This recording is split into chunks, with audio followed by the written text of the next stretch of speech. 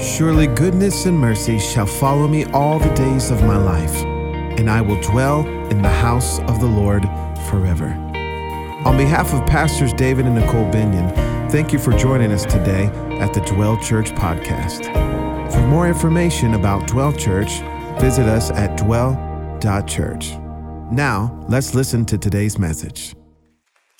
Amen.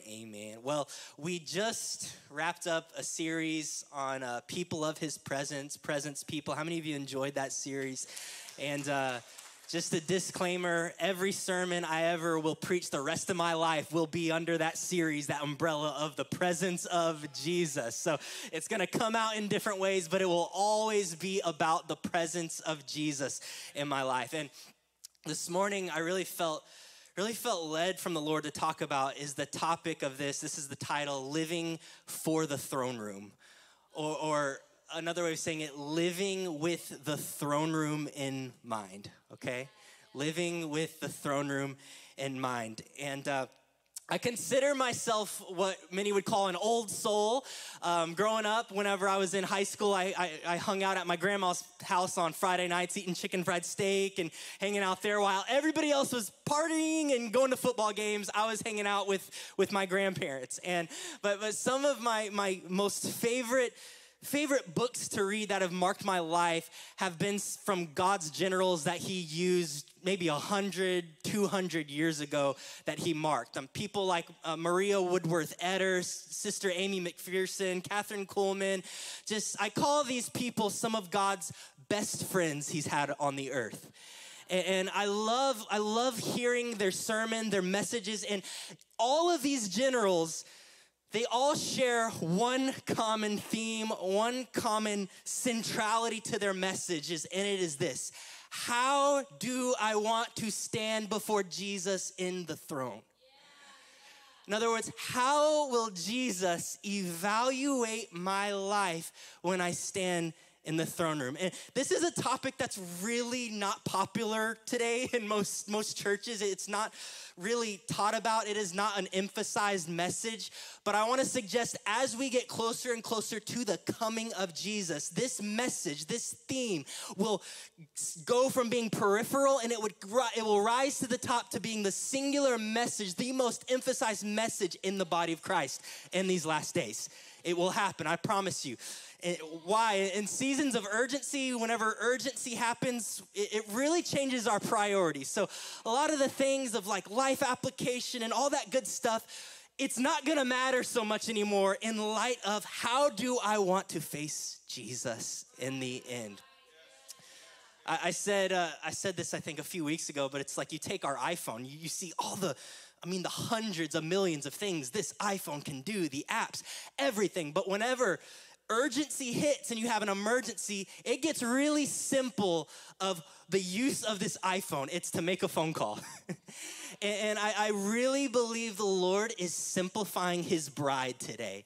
Out of all the activities, out of all the things, he's simplifying us and saying, hey, all those are nothing if you don't have me, if you don't have a heart that burns in the place of prayer, worship, and adoration. So living from the throne room.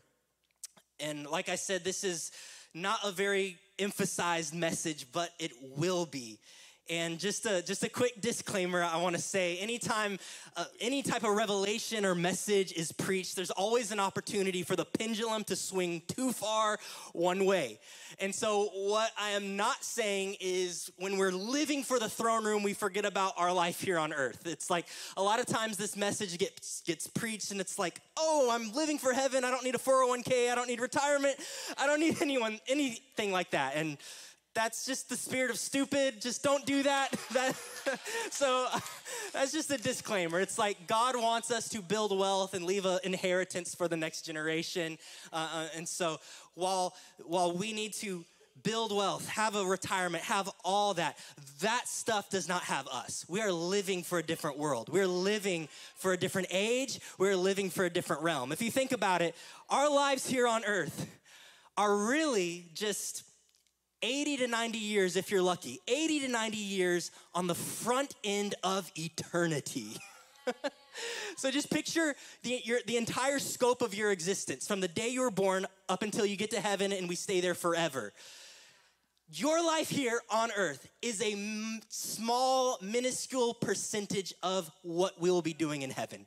80 to 90 years on the front end of eternity. That is our home. That is where we're going. That is what we are born for. And, this morning, I could give so much, I could give life application and all that, but I just have this burden that when we breathe our last breath, the last thing on our mind will be life application. And the first thing on our mind will be, where is the security of my soul? Who am I about to meet right now? The last thing will be life application. The first thing will be, how am I gonna stand before Jesus in the throne room? And when we're talking about this, please know we will be standing before a perfect, loving Father, okay? A lot of people talk about the throne room, the judgment seats, like, oh, this is the freakiest thing ever, let's not talk about it. No, we are standing before a perfect, loving Father with Jesus as our advocate. The blood of Jesus is our advocate when we stand before him. And, to many, this sounds kind of like, that's old school, radical preaching. And really the things that we are calling radical and old school is really just the normal Christian life as shown to us in the Bible. It's like Jesus never lowered the standard from what's in this book. We have lowered the standard. And I just want to say, he will not adjust to our standard. We must come under the lordship of his standard. He's not going to adjust to us. We must adjust to him. Bill Johnson, I love this. He always says, many people have very little interest in heaven because they have so little invested there. Let's say that again. Many people have little interest in heaven because they have so little invested there. And I believe this is an hour, the Lord is really bringing this topic to the surface, saying it's time to invest in eternity. It's time to invest in eternity where moth doesn't cause your life to decay, where it doesn't decay. Invest in eternity. And so, how many of you were here when we taught on the book of Revelation? So, wasn't that just such an amazing series? Hopefully we can do it again sometime, but that series, every preacher would hope that their sermons transform people, but for me, when I was just studying, this sermon series was transforming my heart more than any other series I've taught on. And it really sobered me and awakened me to the reality that this isn't my home, that life is not going to last forever. And it really sobered me to this sobriety that we were made for another realm. And that's really why death is so painful to us. I mean, death in itself is painful because we're someone we love is lost. But more than that, death is so painful because we were never made to die in the first place. We can't fathom death because we were made on this earth with the intention that we would never die. Okay, so that is just the mindset I want to talk about today. And the most mind-blowing thing is that me and you, we don't have to guess or try to figure out what Jesus calls great or successful when we stand before the throne room. See, what kind of father would that be if we know there's a day coming, we're gonna stand in eternity, and he doesn't tell us what he's looking for? So Jesus has spelled out for us exactly in minute detail what he calls great. And the thing is, what Jesus calls great, what heaven calls great and it's successful is very opposite than what we call great and successful on the earth. And so we need to allow the Lord to really purge our minds and our definitions and allow him to define success. He needs to define what is influence. And, in school, I always loved history class more than any other class. Math class, you had to figure out formulas, just wasn't fun to me. And, science, kind of the same thing. English was a headache too because you had to analyze all this literature, but history, all you had to do was really memorize facts that had happened and you should pretty much ace the test, right? Hopefully. I've seen many people not do that. But I remember one class I was taking when I was in college, And my dad had taken this class before I took it, and he said, anytime the professor says these words, you might want to write this down, always take note and write that down because that's going to be on the test. So sure enough, I go into the class, and I'm sitting in the lecture, and he's just going over the chapters and all that, and sure enough, you might want to write this down. And me, immediately, I'm writing this down, but I'm shocked at the people around me who are just staring without a notebook or a pen, not doing anything. And then finally, the day of the test comes, and I'm like, how could anybody fail this class? He's given you exactly what's going to be on the exam. And I was shocked at how many people failed the test. And the same thing is happening here. Jesus is giving us the answers to the test. It's not cryptic. He doesn't speak to us like that. He's a good father, but how many will be sober in your mind and sober to say, I want to apply that to my life right now? How many of us will say yes? It's amazing. We don't have to guess or figure out how the Lord will evaluate our lives. And so I want to really define what Jesus is looking for, define his greatness. And so Matthew 5:17, if you have your Bibles, you can go ahead and turn there. I'm going to be reading right here, verse 17. Don't assume that I came to destroy the law or the prophets. I did not come to destroy, but to fulfill, for I assure you, until heaven and earth pass away, not the smallest letter or one stroke of a letter will pass from the law until all these things are accomplished. Therefore, whoever breaks one of the least of these commandments and teaches people to do so will be called least in the kingdom of heaven. But whoever practices and teaches these commandments will be called great in the kingdom of heaven. So it's important to note here, Jesus is really classifying two groups of people. He's classifying those who are least and those who are great. And so many people read this and think, oh, the least are the unsaved and the great are the saved. That is not a true interpretation. The least and the great, this is all people who will be saved in the age to come. It isn't a thing of like, I'm not saved or I am saved. All these people he's talking about right here specifically are all under the umbrella of salvation. So what Jesus is saying is when we get to heaven, there will be this massive award ceremony where he will reward us. He will give us authority, realms of influence, nations to govern, regions to govern, based on how we love him here on earth, based on our life choices here on earth. So he's saying in the age to come, there will be least and there will be great. And it isn't a thing of, oh no, am I gonna be least or am I gonna be great? That he's not wanting you to have anxiety or anxiousness. I'm just wanting to give this to you to see that is available right there. This is available, a life God calls great. And so I want to take the next few minutes and just define what Jesus calls great. But contrary to popular belief, we're not going to be in heaven wearing halos, sitting on clouds, playing harps all day. That's just not going to happen. We're going to be doing stuff, okay? We're going to be doing stuff. And you know, that is one of the disservices the hyper grace movement really did to people, is just by saying, hey, all you need is salvation and that's it. And it's like, yes, that's the first step. That's the front door. But don't stop there. You have an entire lifetime to build gold in heaven with Jesus. And you might be saying like, oh, if I'm already saved, then why does it matter if I'm least or great or get any rewards? And it's like, I'm pretty sure on that day when Jesus is handing out nations to govern, you're going to care. You are going to care. It will matter that day. When we taught about Revelation, I went through, I was talking about eternal rewards. I want to go ahead and put this slide up. So in the book of Revelation, there are 22 eternal rewards that is laid out for us. So these are specific rewards.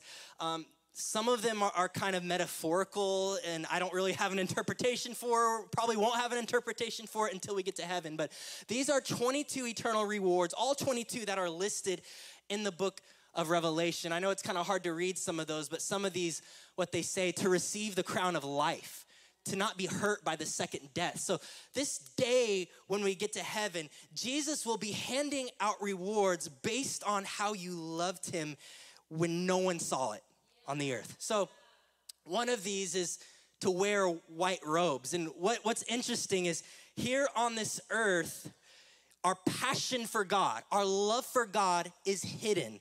We can't see it. We can kind of see people who are passionate, but we can't tangibly see people's heart and their passion for God. That won't be the case in heaven. In heaven, God will clothe you externally with how you loved him internally. He will clothe you with robes of white. Although it's hidden and unseen here, in heaven, in eternity, it will be outwardly expressed, and we will wear our worship pretty much in heaven. Robes of white. These are the rewards. These are the rewards. So God, I want everybody to hear me. God loves all of his children the same, but he favors us very differently. So imagine parents, a father could have two sons, and one son, he's not perfect, but he makes mostly good choices. His heart every day is to spend time with his father, to love him. They're on this level of love and a connection, and it's not about, Father, what can you do for me? It's not about, can I use your credit card today? It's about, what can I give to you? Let's have this one-on-one relationship. He's not perfect, but he does the best he can. Then you have this other son. This son right here, the father is always communicating him through the lens of patience and discipline. He's just not making really good choices, just kind of going back and forth. He's always exercising grace to try to get his heart right. Both sons, the bad one and the not bad one, they are just as much sons no matter what they do. They are just as much in the Father's family, no matter what they do, no matter their behavior. They are just as much loved, no matter what they do. However, the difference is the depth of relationship. One son, because of his life choices, has a deeper place in the Father's heart, a deeper access to the Father's presence than the other one does. The thing is, it is available to both sons, but only one said yes to it. In the same way, all of us have this availability to know the Lord deeply, to have a deep, passionate relationship, but very few will have a heart posture that actually does what it takes to get the more of God. Just like Jesus said, their lips say they love me, but their hearts are far from me. I believe the Lord is just inviting me personally in this season to a place where my behavior begins matching my words. Where it's like, you say I'm your all, but am I? You say I'm your everything, but am I? When he tests our motives. See, motive is so significant to loving Jesus. I've been confronted with things recently in my heart when I'm going to be with the Lord's confronting me. Are you loving me and seeking me so you can preach a better sermon?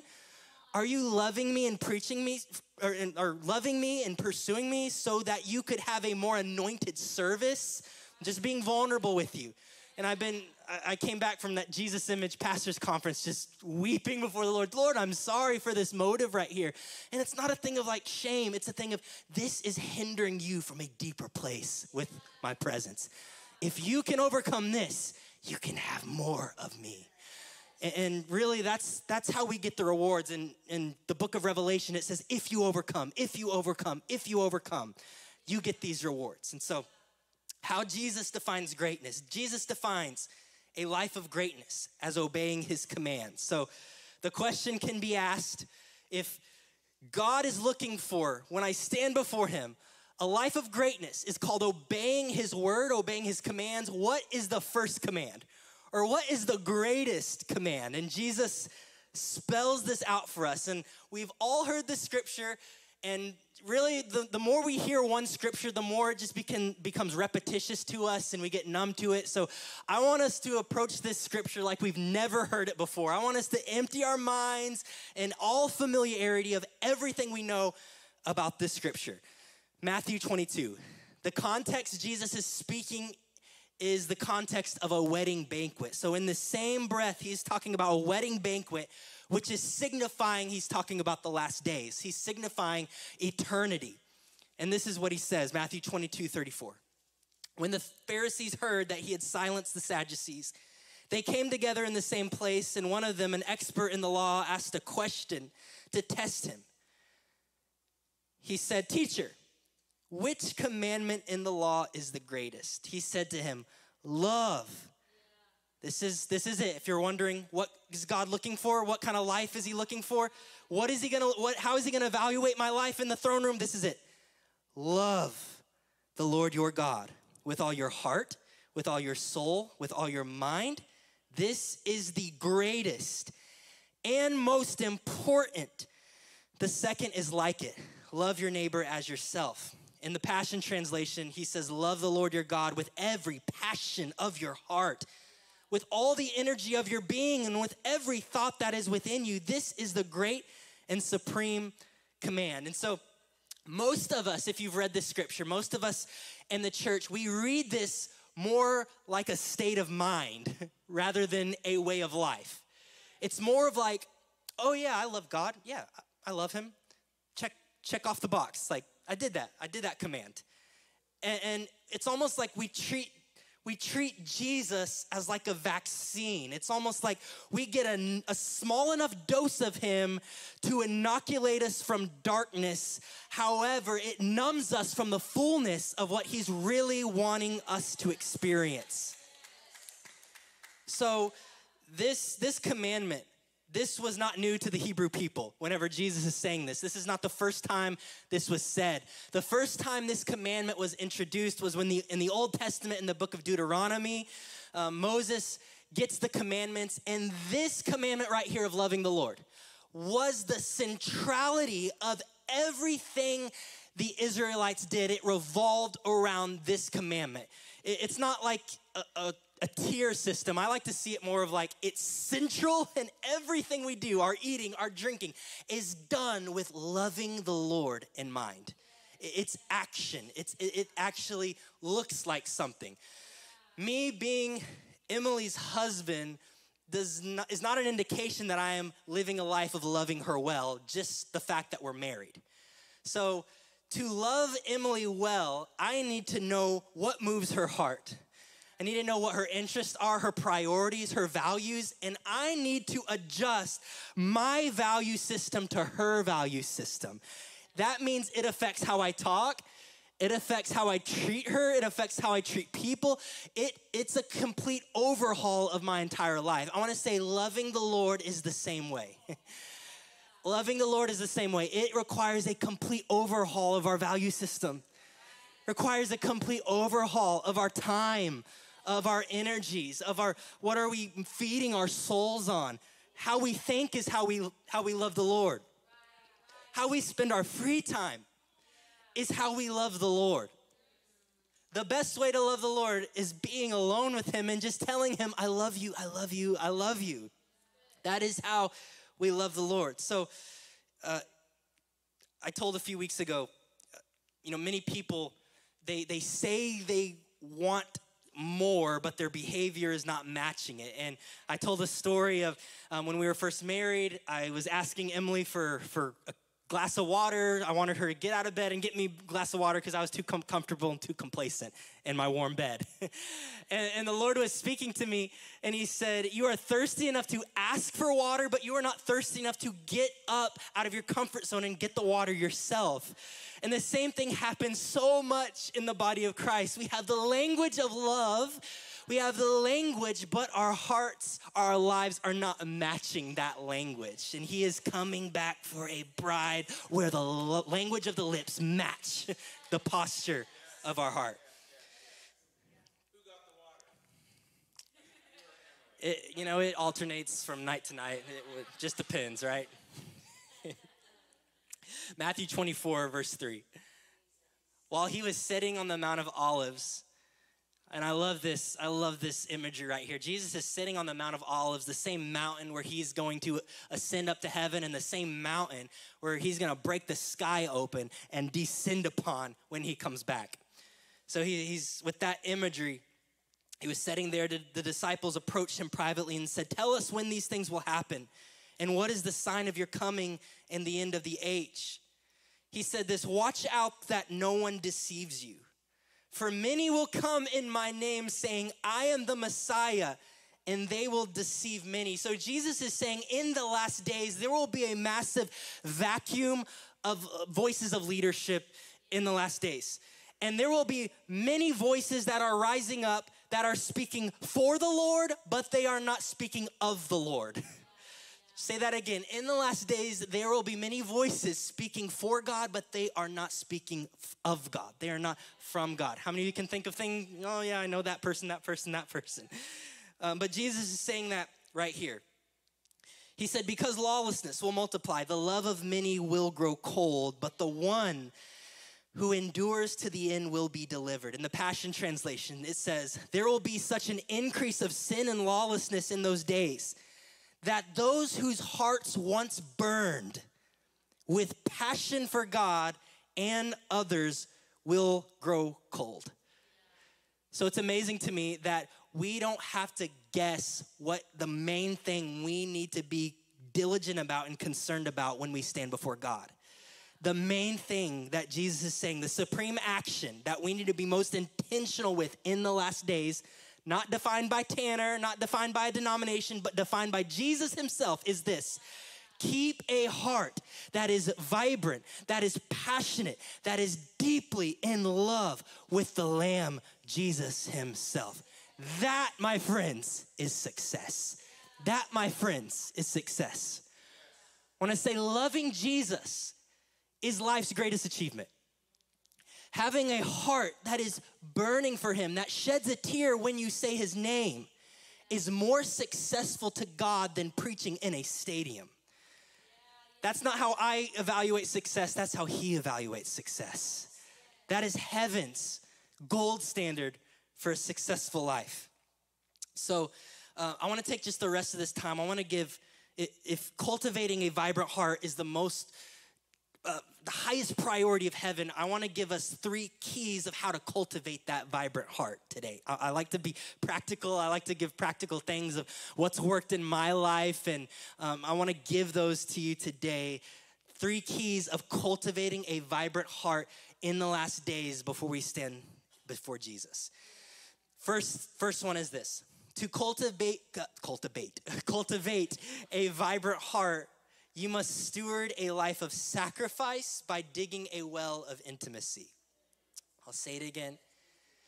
To cultivate a vibrant heart, you must steward a life of sacrifice by digging a well of intimacy. I shared this at the beginning of the year, this story, when we were talking about prayer. I heard this story of a pastor who lived out in the country. He pastored a smaller church, and in the morning he liked to take hot showers. And the thing is, his house was older and his water heater was on the opposite side of the house where his shower was on.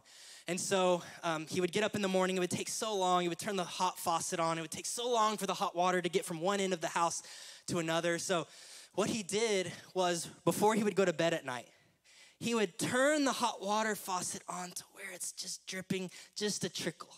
So when he woke up in the morning, he had instant hot water. He didn't have to wait to warm up. He didn't have to wait. And I say all that to say, when we are going after God, we never know when we are going to need that instantaneous hot water of intimacy with him.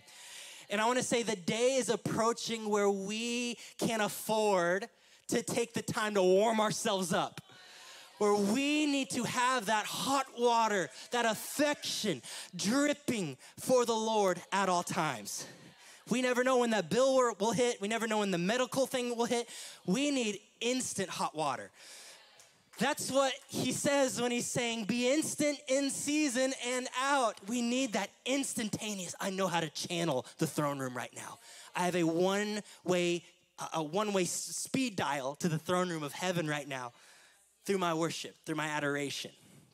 You never know. Have you ever been in a season where you just kind of have been a little off with the Lord? You weren't really reading scripture. You just kind of got dull.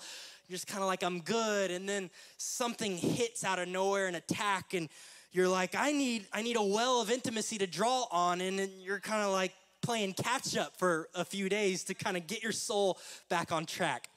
And I want to say, don't wait until you need the fire of God to access the fire of God. Don't wait until you need his presence to begin accessing his presence. You know, I've been honored to be in ministry my whole life, and I love reading about, like I said, God's generals who preach in stadiums and do amazing things for God. And every single person I've read about always reaches a day where they get old, they retire, the stadiums, invitations stop coming, they stop traveling, the books stop coming, and they are left with just them and their intimacy with Jesus. And I'm just saying ministry because that's just my sphere of influence, but this goes for everybody. Like, one day the business, you're gonna retire. One day the business will end. One day the kids will move out, and everyone in this room will be faced with this one question: what well are you drinking from? All those days, was the job what you were drinking from? Was the platform feeding your soul? Was the crowds? Was it the stadiums? Was it the invitations? What was the well that you were really drinking from? And sadly, that's when we see many people go into midlife crisis and just ministers spin out, because they waited until they were 70 or 80 years old to start digging a well with the Lord. I want to say, if you hear anything this morning, do not wait until you're 70, 80, or 90 years old to begin digging a well of intimacy with God. Start now. Start digging that well now. You never know when you're going to need that hot water. You never know. I believe digging a well of intimacy with Jesus cannot be done outside of the place of sacrifice. I remember about 3 years ago, many of you heard this story. 3 years ago, I had this crazy, demonic attack on my life. I was not sleeping at all for about 2 months. It wasn't like I just had bad nights of sleep. It was like I maybe slept for 30 minutes each week in a 2-month span. It was the most awful thing I had experienced.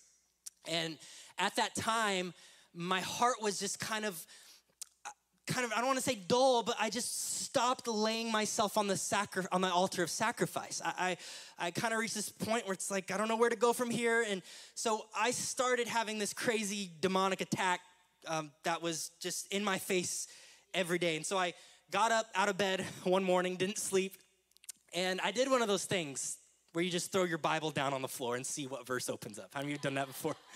I don't recommend doing that as your regular devotional time. It may not work every time. But this time it worked for me. And so the scripture that came up was Genesis 26:18. If we could turn in our Bibles there. Genesis 26, I want to start in verse 12. Isaac sowed seed in that land, and in that year he reaped 100 times what was sown. The Lord blessed him, and the man became rich and kept getting richer until he was very wealthy. He had flocks of sheep, herds of cattle, and the Philistines were envious of him. The Philistines stopped up all the wells that his father Abraham had dug. I want to say that again. The Philistines, the enemy army, stopped up all the wells. What do wells signify? It signifies a drinking place from the Lord, a place where we are fed, a place where we're nourished and refreshed, that his father Abraham had dug. Digging signifies sacrifice, filling them with dirt. So Isaac reopened the water wells that had been dug in the days of his father Abraham, and that the Philistines had stopped up. So just some context of what's happening here. So Abraham's generation, they give blood, sweat, and tears, sacrifice to digging these wells that not only the leaders drink from, but the entire nation drinks from these wells. They've plowed blood, sweat, and tears. At one point, I don't know which generation, I don't know if it was Abraham's or if it was Isaac's, but at one point, someone got very complacent and stopped keeping up and tending the well.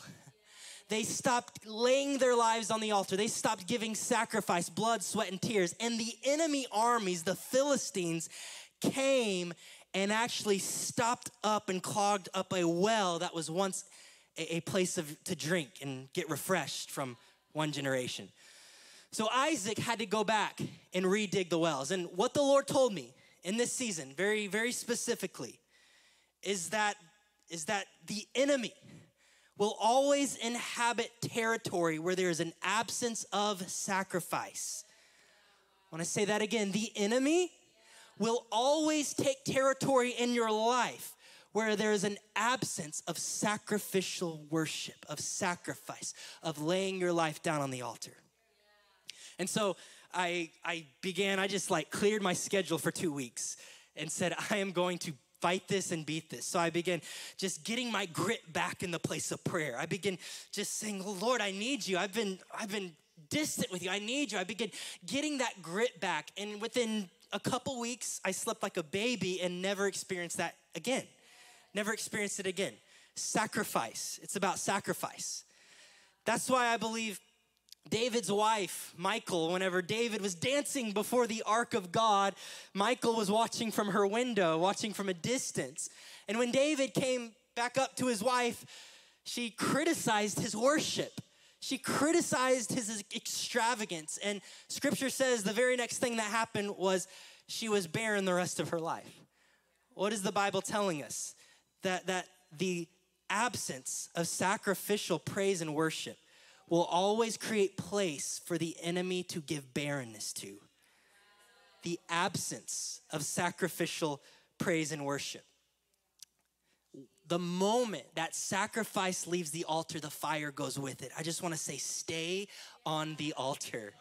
Stay on the altar. Whatever that looks like to you, whatever the Holy Spirit's giving to you, stay on the altar. Stay in the place of sacrifice. Stay there. Second thing I want to share, cultivating a vibrant heart demands a life lived in humility.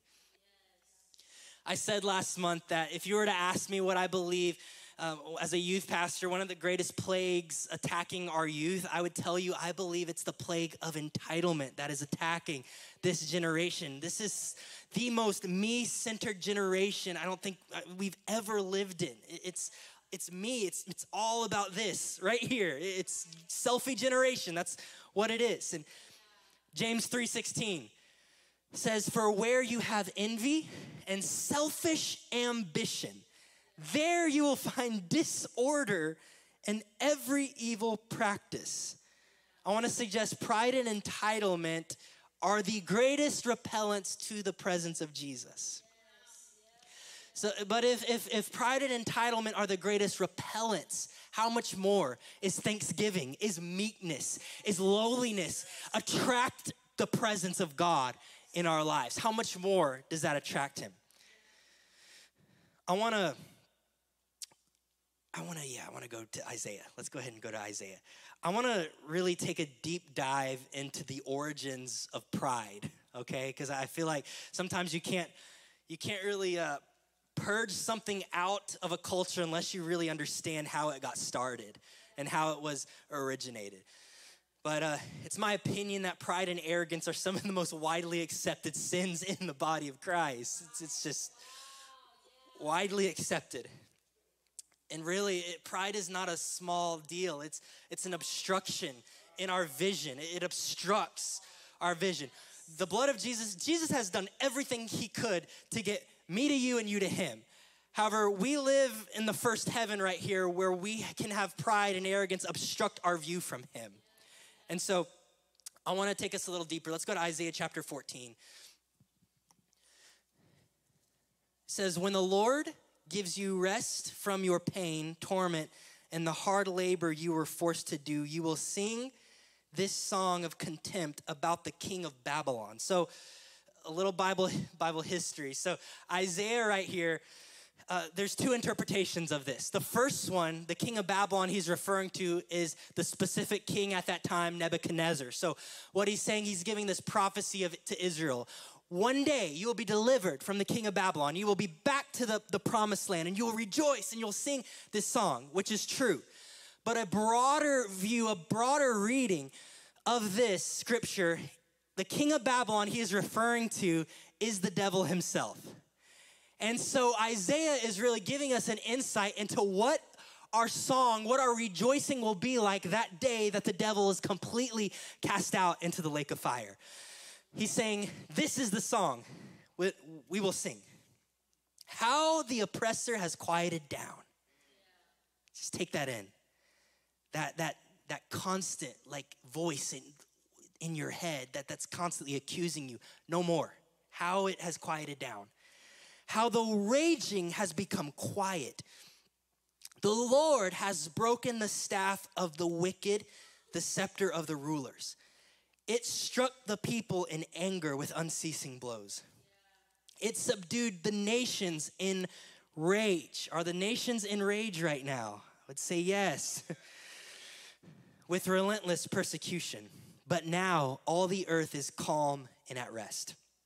Drop down to verse 12. Shining morning star. So that word shining morning star is a direct translation to Lucifer. He was heaven's lead worship leader in the throne room. He was known as the one that brought praises, that brought worship to the Lord. So now Isaiah is literally speaking about Lucifer himself, shining morning star. How you have fallen from the heavens. So he's talking about how Satan was cast out of heaven. You destroyer of nations, you have been cut down to the ground. You said to yourself, so hear this language right here. This is the very language that got Satan thrown out of heaven in the first place. This is it right here. You said to yourself, I will ascend to the heavens. I will set up my throne above the stars of God. I will sit on the mount of the God's assembly. How many of you hear a repetition right here? I will sit on the mount of the God's assembly in the remotest parts of the north, meaning the highest place. I will ascend above the highest clouds. I will make myself like the Most High. And this is Jesus' response. I say it's Jesus' response. This was the prophet writing. I believe it was Jesus through the prophet. But you will be brought down to Sheol, into the deepest regions of the pit. Those who see you will stare at you. They will look closely at you and say this, is this the man who caused the earth to tremble? In other words, we're gonna say on that day, it was you. That this whole time, that's all it was. It was you. This is the one who caused the earth to tremble. This is the one who spread sickness, disease, and cancer. This is the one. How small he is. This is the one who turned the world into a wilderness and trampled its cities. I say all that, I wanna say, I refuse to be impressed with Satan. If I am not going to be impressed with the devil on that side of eternity, I refuse to be impressed with him on this side of eternity. I refuse. If that's how we're gonna see him then in eternity, in the throne room, why not see him like that now? Oh, it's you. Oh, it's just you, like Smith Wigglesworth said. Oh, it's just you? Please notice, though, the words that are the heartbeat of the devil himself. I will go high. I will make a name for myself. And mirror that, contrast that to the words of Jesus, who said, my Father, my Father, my Father. That is the heartbeat of meekness. That is the heartbeat of humility. The devil went high, but Jesus went low. I want to say that is true greatness in the kingdom of God. You might feel like, I need to defend myself right now. This person is attacking me. No, go low. What did Jesus do? Go low. He stayed small. He went low. He stayed small. I realized any achievement I gain in my own strength will have to be sustained in my own strength. But anything the Lord gives me, where he promotes me, he will sustain that thing. I won't have to work at it. I won't have to work. So my point, I read all this to say this. Just please hear me. To partner with the devil, I don't necessarily have to play with the Ouija board or play with tarot cards, although those are obviously demonic. All I have to do is take my ministry, take my family, take my life, and make it all about me. Pride. That's how deep of an issue this is here. That's how deep of an issue. As Pastor David says, I'm gonna meddle now. Is that okay if I meddle a little bit? I can't tell you how many just heartbreaking stories I've heard of youth pastors and associate pastors who leave their assignments prematurely and start their own thing and take half a congregation with them just because they can't handle not being the guy in charge. And I say that with love and fear and trembling and all that, but that is the heartbeat of Lucifer. I know that's heavy, that's a lot. William McDowell, we've quoted him a lot saying, I'm gonna butcher the quote, but he said something along the lines of, you are not more like Lucifer than when you are on a stage, making it all about you. And we're not perfect, nobody's perfect. I'm not saying you have to live life completely perfect, but as long as I get up every day and say, I'm making progress, I'm gonna set my heart on loving the Lord. Oh, maybe pride slips in, I fall, get back up. I'm gonna seek the Lord again. Lord, purge this pride from my heart. Maybe I slip up and fall. I keep going. The point is keep working at it. Keep going, keep working at it. You may say, I have pride in my heart. Okay, don't stay there, keep pursuing his face. We become like the one we behold. The more you behold him, the less pride you're going to have in your life. I shared this at Pastor David's birthday party last week, but what struck me the most when I first met Pastors Dave and Nicole, when I went to drive Pastor David to a speaking engagement, I tried to grab his bag from him and open his door and try to honor him. And there is a place for honor. There is a place for that. But what he was saying is, why are you trying to get my bag? Just be my friend. And that's just the personality of Pastor David. I love that. But I felt like what he was really teaching me, maybe even unintentionally, was it's not about me. It's not about me. It's not about my bag and opening my door. Yeah, there's a place for honor and all that, but it's not about that. It's about him. It's about Jesus. It's about him. We need to learn to lead with the heart of a servant and serve with the heart of a king. I want to say that again. Lead with the heart of a servant and serve with the heart of a king. That's the Christian life. Last thing, I'll close right here. To cultivate a vibrant heart, we must stay committed to the simplicity of first love. I'll say that again. To cultivate a vibrant heart, we must stay committed to the simplicity of first love. Matthew 6:19, he said, don't collect for yourselves treasure on earth, where moth and rust destroy and where thieves break in and steal, but collect for yourselves treasure in heaven. What is he saying? Live for the throne room. Buy gold from him in the prayer closet. Steward oil, get oil from him in the place of prayer. It won't decay. My prayer life is really the only thing that I'll be able to take with me to eternity. There's other things, but I just want to say my prayer life, my oil with God, my intimacy with him will survive this age and the age to come. So invest there more than you invest in anything else. I'm not saying don't invest in other places, invest your time, but make this number one. Make this priority. Make everything else second. Make everything else peripheral. He said, for where your treasure is, there your heart will be. The eye is the lamp of the body. If your eye is healthy, or if your eye is clear, your whole body will be full of light. What I believe Jesus is saying here is to be effective in this age and the age to come is this: simplify the eye of your heart. If your eye is set on one thing, one reason for being alive, every area of your heart will be lit up with the light of God.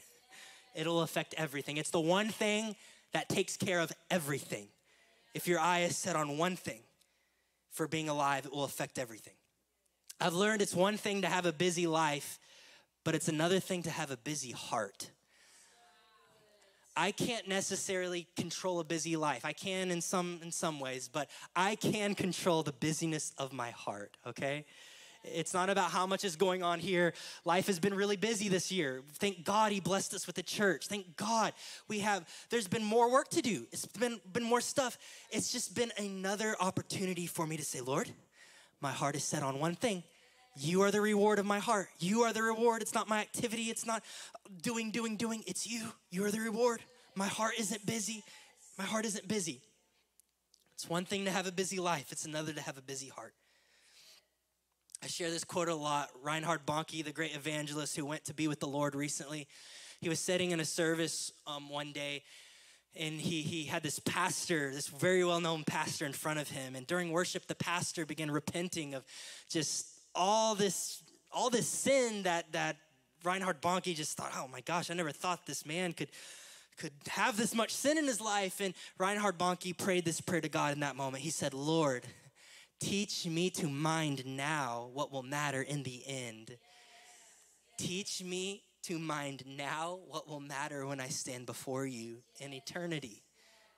We're living for one moment, guys. One day, one moment that we're standing before him. I remember we took the youth boys to this gym called Ninja Nation. Where's James Gross? Is James here? Well, I saw him here earlier.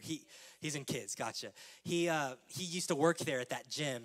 If anybody watched American Ninja Warrior, that show, that's pretty much the gym they train at. And when I was there, I did one of the activities. I'm obviously not the most athletic guy in the room. I know that already. But one of the activities I did was what they call the slack line, which pretty much it was just this long rope from here, maybe to that last candle. And you had to balance yourself and try to walk across this slack line without falling off. And so I got up on the slack line, and naturally, I don't know why, I kept my eyes on my feet, naturally, because you don't want to fall. I would take 2 steps and fall off. 2 more steps and fall off.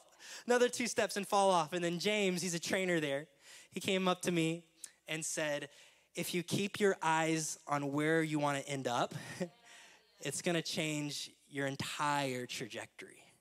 And so I did it. I kept my eyes on the very end, on where I want to end up, and I went faster, farther than I ever thought I would go. What's the implication? What's the implication? When we keep our eyes and our focus on that one day we will be with the Lord, on one thing, it will change everything. We will go faster. We'll get more accomplished, I want to say. It'll be more productive than anything we could do in our own flesh when we're just so consumed with ourselves and what's happening here. Keep your eyes, look up. As Jesus said, look up, look to that day, look there. You'll go faster than you ever dreamed you would go. You can go ahead and help me out, Clay. Simplicity, I believe, is the front door to a life of intimacy. Simplicity is the front door to a life of intimacy. The church of Ephesus, we talk about that a lot. Paul wrote to the Ephesians church, and the church of Ephesus, it was started by Paul the apostle, so planted by Paul, and then it was pastored by John the beloved, John the disciple, along with the help of Mary, mother of Jesus, and Mary of Bethany, which was later pastored by Timothy, spiritual son of Paul. So if that is not a church launch team, I don't know what is.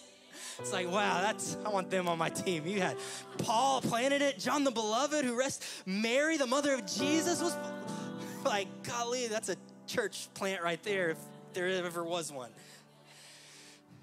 The word Ephesus means darling. So this was Jesus's, I would call, darling church. This was his gold standard of churches. When Paul wrote this letter to the Ephesians in the New Testament, this was the only epistle or only letter he ever wrote that had 0 corrections to it. Imagine that as a church where if Jesus could say anything to you, you have 0 corrections. You're not perfect, but for the most part, you're hitting the mark just one after another. Sadly, 60, 70 approximately years later, Jesus addresses the same church again in the book of Revelation through John the beloved, who once pastored this church. And he praises them. They're doing a lot of works for God. They're being used by Jesus a lot. A lot good is happening. But his rebuke is this: you lost the simplicity of the love you had when you first started. That standard you had, that the way you would shed a tear when you said my name, that isn't there anymore. that isn't there. Yeah, you're being used by me, but you're not in love with me. I want to say it is very possible to be used by Jesus and not be in love with Jesus. It's very, very possible. And his invitation is come back, come do the things you did before. Do the things, the works of love you did before. I spent most of my Christian life believing that the apex of Christianity, or the pinnacle of Christianity, this is why I'm alive, was these three things. Number one, to get saved, which is true. I walked through the door of salvation. Number two was to serve in my church, which is great. Amen. We need people serving. Number three was that God will use me. And those are incredible truths to our faith, but that isn't the end all be all, I want to say. That isn't the pinnacle. That isn't the front door. It's like, God wants me so he can use me? That doesn't sound like a perfect father. Like, do I get to love him after he uses me? It's like, to be used, that's the pinnacle, just to be used. I want to say there's deeper waters. There's deeper waters than being used. There's a deeper place. There's deeper water. There's more than that. Go beyond that. If anyone told you that was the end all be all, there's a whole nother universe waiting for you called the depths of knowing his heart. Being used of God, it's an honor, but it's not the ultimate end all be all. Balaam was used by God, but he was also used by the devil to try to curse Israel. Saul was used by God, but the Bible says he died as if he were never anointed. I didn't say that, the Bible says that. He died as if he were never anointed. Judas was a part of the 2x2 that got sent out to raise the dead, heal the sick, perform miracles. He raised more dead people than anybody in this room probably, but he still denied Jesus. These people were used mightily, but their hearts were not tethered to knowing Jesus. I want to suggest to you, Jesus' ultimate goal isn't to merely use you, it is to marry you. We are his bride. It's more than just being used, it's being married. It's knowing the depths of his heart. It's burning with love for him. Yes, God is going to use every single person in this room, I have no doubt about that, to do mighty exploits, to change the world, to serve the broken in the city, to heal the sick and raise the dead. God will use all of us to do that, and I pray he does. But if you take anything from today, I want you to be more intentional in cultivating a heart that loves him than you are trying to figure out your calling or your purpose and your destiny. King David was Israel's greatest leader in the world, was the most used by God. And his ministry school, or his leadership school, his seminar was really this. It was, go find me in the field. Go find me in the shepherd's field. And then the guy you're gonna take his place, he's gonna try and kill you one day. And then you're gonna go to a cave, try to find me in the cave. And then, because I could trust you finding me in the field, I trusted you finding me in the cave, I can trust you to find me when you take the throne and you're used by me. Just want to say that. Don't make a calling an idol, okay? Don't make your calling an idol. Make Jesus an idol. Make Jesus your thing. When you fall deeply in love with him, you don't have to worry about a calling. That will come. Just fall in love with him and the calling will come. I mean, my life I'm living now, I couldn't read a book and figure this out. Like the fact that when Emily and I get married, Lord, what do you want me to do? I feel this stirring. What's the call? What's the plan? What's the purpose? Okay, quit your job, number one. What ministry school teaches you that? Move across the country and sit at my feet for 9 months and just love me. What? No, I need to do stuff. I applied for 20 jobs when I was in Reading. I got 0 in return, and I had a bachelor's degree. That did nothing for me. And then we leave Reading when I'm so broken. I'm like, Lord, where do you want to take me? And then a couple named David and Nicole Binion embraced me and wrapped their arms around me. And I find my calling. I found my purpose. What is the first step? Fall in love with him. Follow his voice and the calling will come. The purpose will come. I couldn't figure this out on my best day. You could have told me 10 years ago I'd be in Dallas. I wouldn't have figured it out. But when you fall in love, you're not so much so consumed with orders and like, it's where's the bridegroom's whisper now? Where are you whispering at today? Where do I need to find you here? That is true success in the kingdom. King David led an entire nation from the place of love, and that was enough. That was enough. In the throne room, Jesus will not refer to me as well done, good and faithful leader, or good and faithful prophet, or good and faithful youth pastor. He will say, well done, good and faithful servant. Being used by God does not ensure greatness and success in eternity, but being faithful to loving Jesus does ensure success. How do I want to live before the throne room? Live with the heart that is in love with him. Be more diligent. Be more intentional about cultivating a heart that burns than you are anything in life. Not saying don't spend time with your family or wife or kids. No, do that. But make Jesus number one. Make Jesus number one.